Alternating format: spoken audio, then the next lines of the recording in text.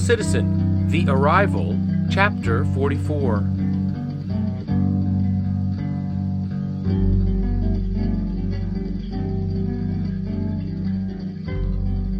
By the afternoon of July 5th, 2007, Bob and Tracy were headed across the Chesapeake Bay Bridge from Annapolis. Tracy was instructed to go to the other side, but he wasn't more specific than that, and the Delmarva Peninsula was more than 100 miles long in Maryland alone. Tracy's plan was to go to a state park near Crisfield. He had researched it the night before, and the park honored their pass. However, Tracy still hadn't told Bob anything about his relationship with the tall, shiny silver figure, which made things vague as far as Bob was concerned. "So," Bob asked, "where are we going?" "I told you," Tracy said. "We're going to celebrate your birthday." "Oh, okay," Bob said. In the past, Bob was the one who did such things for others. Now that the shoe was on the other foot, he realized how it might be more fun for the person orchestrating the surprise. "I've been to Rehoboth Beach," Bob said, "and that's a nice place." But Tracy drove through the intersection that turned east to the ocean and kept heading south. "You'll see," Tracy said, but he was flying as blind as Bob. Eventually, the pair made their way to Janes Island State Park, and it was close to 4 o'clock. They found where the campsites were and pulled the Subaru into a sandy space under 40-foot loblolly pines. Tracy pulled out the abused box of tent parts Ray and Kate gave them, none of which made any sense. Their lesbian cohorts actually gave them 2 tents, which could be constructed with a living room, sleeping quarters, and possibly a gallery. But the 2 gay boys couldn't make heads or tails of it, and there were no instructions. "Do you think they have cabins?" Bob asked. It was now late afternoon, the sun was headed toward the horizon, and mosquitoes were gathering. "Let's check," Tracy said immediately. The couple headed to the ranger's office, and Bob noticed that the map on the wall of the building was actually a chart. Then he noticed the racks of canoes and kayaks stacked by the launch area, and the small inlet that separated them from a pristine island of pines. "Hey, Tracy," Bob said, "look at this." Tracy came over. "These aren't bike trails," Bob explained. "They're kayak trails through the marsh." "What?" Tracy asked, and was annoyed. "See," Bob said, "the trails are only 1 or 2 miles long, and they're blue. I like canoeing, but I haven't spent much time in a kayak." "Oh, hell no," Tracy said, who instantly heard the theme music from Jaws mixed with the banjos in Deliverance, and was losing his patience. "Let's just see if we can get a place to stay." Bob and Tracy headed to the door of the ranger's office, but it was locked. When they looked through the window, the ranger was at her register counting the drawer. They knocked, but when the ranger saw them, she motioned that the office was closed. "We were just wondering if you had any cabins available for tonight," Bob said through the glass. Then, when the ranger came over to the door, a remarkable thing happened. She didn't say anything. Instead, she pulled the shade down over the window, so the ranger literally kept the door shut and fully closed the window in front of Bob and Tracy's face. Let's get something to eat," Tracy said testily. The couple repacked the mangled tent parts into the Subaru and headed back to civilization. By this time, Bob knew Tracy loved soft-shelled crabs. Crisfield, Maryland, was famous for the delicacy, and they headed to a restaurant that was supposed to be the oldest and best. What they got from the huge steamer on the slow night were tiny purplish-red rocks. They resembled crabs only by the fact they had 2 melted claw appendages jutting from them, and they were inedible. "Come on," Tracy said. Let's go. And he was more than miffed. They hopped back in the car to steam back home. Bob knew not to say anything, and had no idea what was going on. Tracy didn't either. What's going on, Lord? Tracy fumed. You're the one who told me to go to the other side. Here we are, and nothing is working. There was no answer, and Tracy thought he missed God. There was something he wasn't getting, and nothing made any sense. After they had been on the road for an hour and a half, it was close to 11 o'clock. Bob wasn't having much fun on his birthday trip, and he saw a sign for St. Michael's. My parents used to talk about St. Michael's, Bob said. What? Tracy asked absent-mindedly. After my parents married, they came to St. Michael's a few times. This was long before they had us, and we moved to Maine. My mom used to tell stories of the town that fooled the British and the Cannonball House, and they passed a highway sign informing them St. Michael's was 10 miles away. Do you want to go there? Tracy asked. It's pretty late, Bob said. And you've been driving all day. Well, Tracy said, that sounds like a good idea. Because he was tired and at the end of his rope. So they went to St. Michael's, pulled into the motel, and Tracy collapsed. Before Bob went to sleep, he went back to the lobby for information about the area. There, a skipjack brochure caught his eye. Bob grew up in a boatyard, and his family moved to Maine because of his sister, a Friendship sloop built in 1902. The Rebecca T. Ruark was a local skipjack built in 1886, and was similar to the wooden sailboat of Bob's childhood. He thought it might be fun to sail on it with Tracy. Then Bob went back to their room, climbed in bed, and went to sleep. The next morning, Tracy woke up and asked the same thing he did every morning. What are we going to do today, Lord? Why not wait for Bob to wake up and ask him? He said. Why do we have to wait for Bob to wake up? Tracy asked indignantly.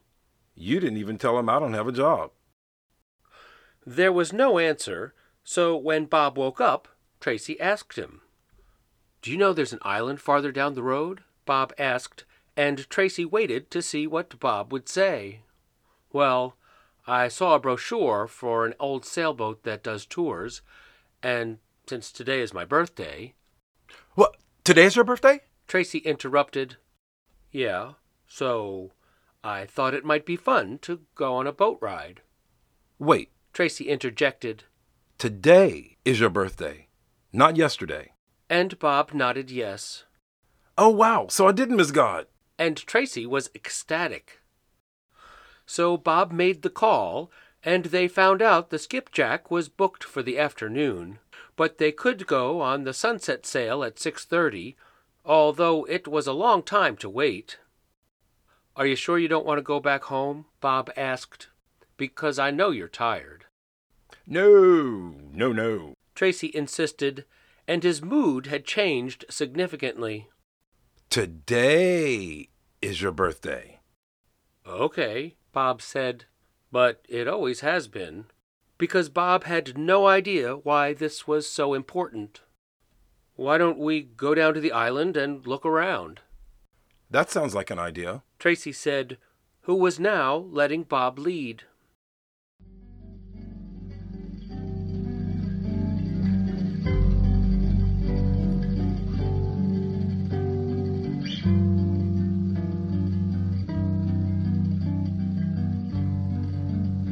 Hello, everyone. Tracy here.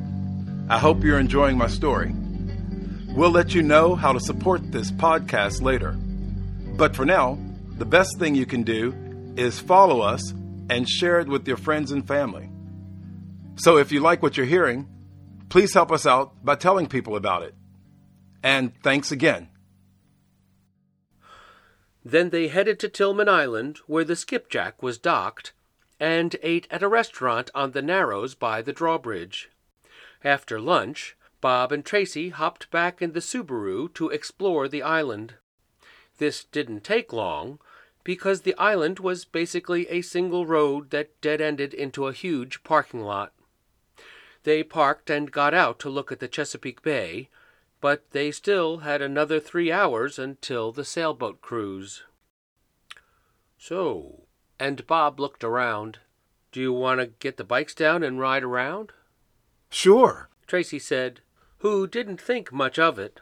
He was too distracted by the large fenced-in area with a 3-story tower which somehow looked connected to Area 51. There was a radar station at the end of the huge parking lot, and there were no cars or other signs of life. After he read the sign, Bob found out it was the first erected at the end of World War II to test radar equipment. The Naval Radar Lab was across the bay. The station communicated with the lab for radar testing, as well as monitored boat traffic going in and out of Baltimore. However, all Tracy saw was a military installation. He was concerned about his security clearance, and Tracy's resume was already circulating for his next contract. He didn't want to have to explain anything to his new employer, so he was wary.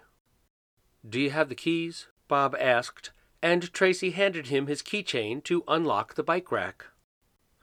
Then, Tracy stalled getting his bike off the car as he considered the radar station. Bob had his bike together and was soon riding around the parking lot. Bob looked farther down the road and saw a sign for a bed and breakfast and rode back to report his findings.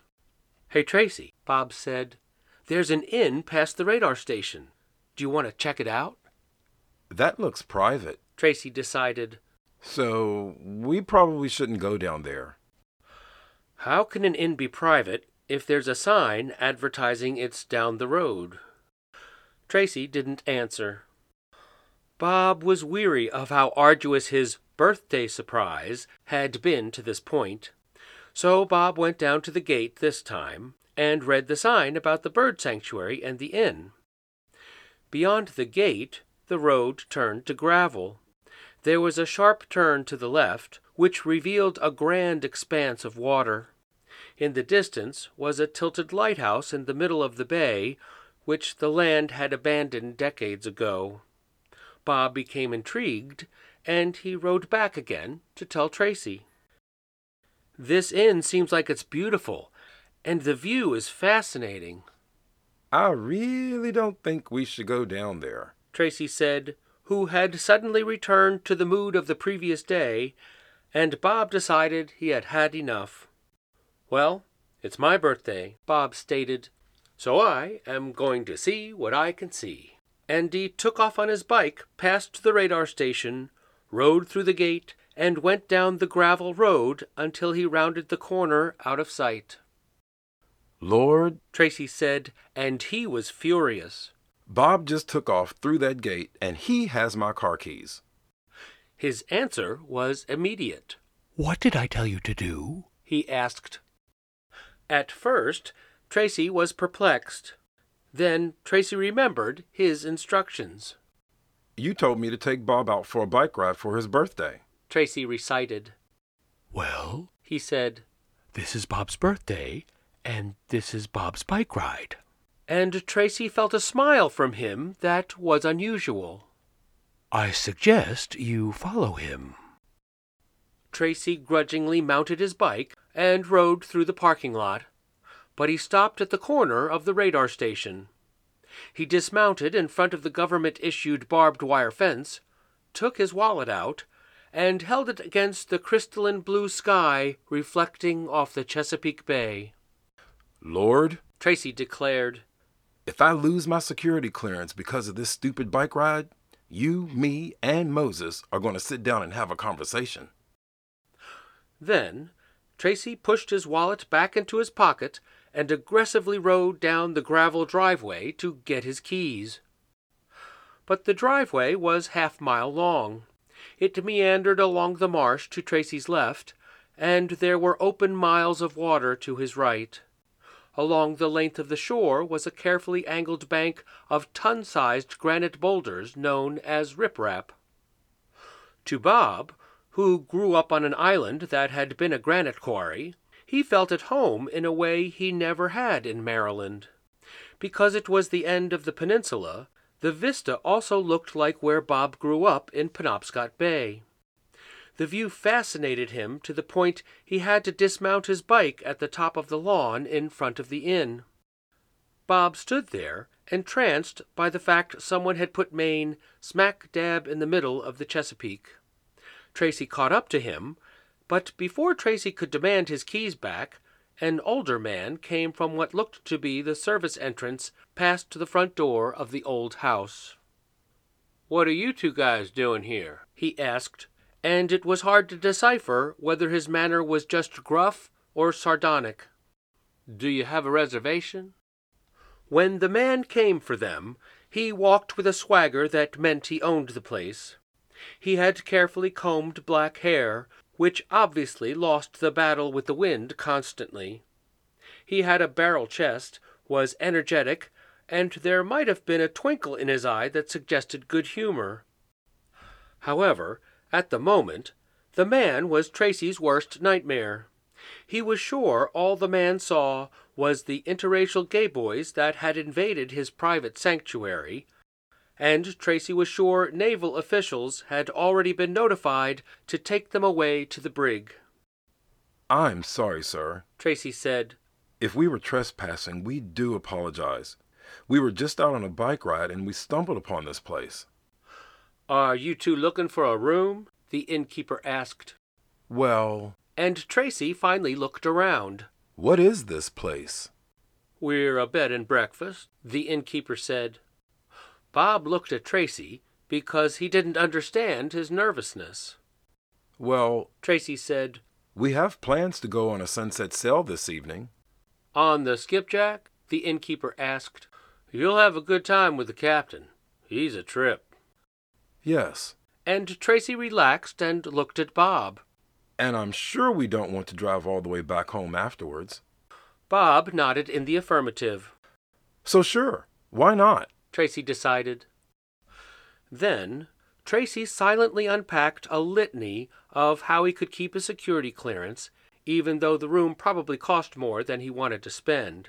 It was paramount for Tracy to keep what God had given him since his mom died, and staying here meant he could protect his work experience, from nuclear inspection to requesting his own teams as an independent consultant for Oracle contracts. "I tell you what," the innkeeper said.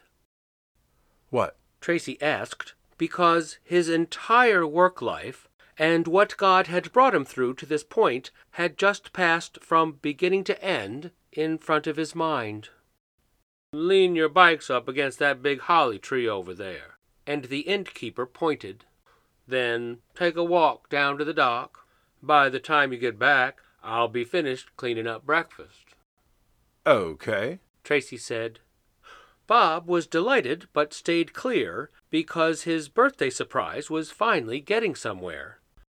"Then you can meet me in the office," the innkeeper said. "I'll have the paperwork ready, and you can rent that last cabin for the weekend." "For the weekend?" Tracy asked. "Well, it's Friday," the innkeeper said, who was a consummate salesman. "By the way, my name is Tom." They shook hands, and Tom went back into the house. Bob and Tracy leaned their bikes against the trunk of the immense holly tree by the office, and they headed for the dock. "This is where you're supposed to live," he said, and he was beaming. But as the couple continued down the rounded driveway to the back cove, Tracy began to wrestle with God. "Newsflash, Lord," Tracy thought. "I don't have a job to afford all this." And then Tracy thought that was a little harsh. "But if this is you, Lord, confirm it." Although Tracy still couldn't believe it. "But if this is you, Satan, I bind you according to Matthew 18:18, and I loose you from your assignment against me this day." And Tracy bowed his head and said aloud, "In Jesus' name." "What?" Bob asked, but Tracy didn't reply. As they reached the dock, both were affected as the events of 2 lifetimes unfolded. In a one-dimensional way, Bob was like a fish to water. As he walked down the dock, Bob heard the waves washing up into the crevices of granite boulders, a sound he hadn't heard since he was a boy on the island. For Tracy, reaching the dock was the culmination of two worlds, and, unbeknownst to Tracy, a bridge was about to be crossed at the all-important page of his picture book, and Bob would confirm this.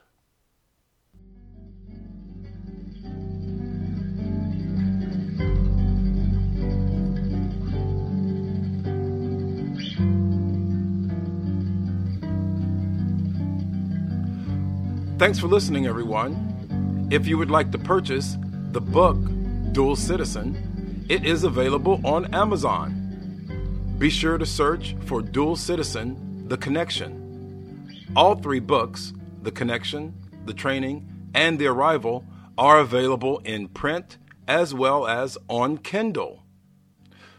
Dual Citizen, The Connection is also available on Audible. So, if you would like to skip ahead and see how everything turns out, feel free. But don't tell your friends the ending. Thanks again, and we hope everyone will find their place at the table.